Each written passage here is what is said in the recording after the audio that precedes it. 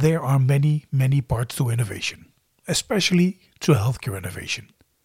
We have pharmaceutical innovation, innovation for medical instruments, interventions, other treatment options, or digital health, and many, many others.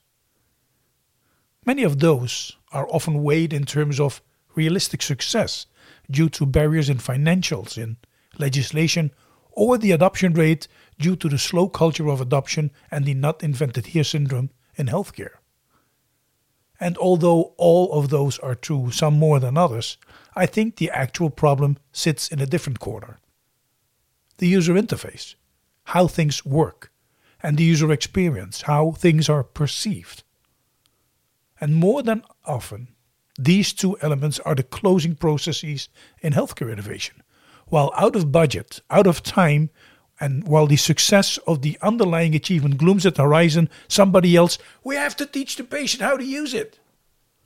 And that's where things went wrong. If we don't have a clear understanding on how the innovation will be used, by whom, when and how, and make the use that simple, failure of remodeling is around the corner.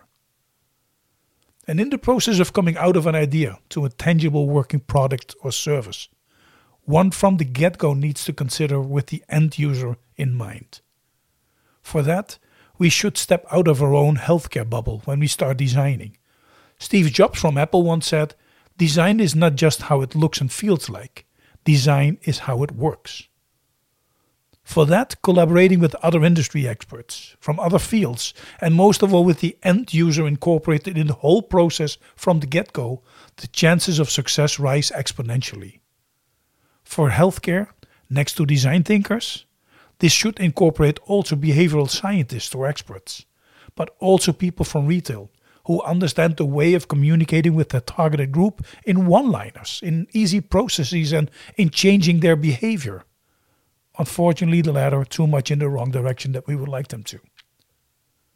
But next time, when you start translating your idea or vision into a product or service for healthcare, start with a big, big table, surrounding yourself with everyone that is going to use it, adding outside experts to the mix and people who understand the art of creating behavioral change when your product intends to do so.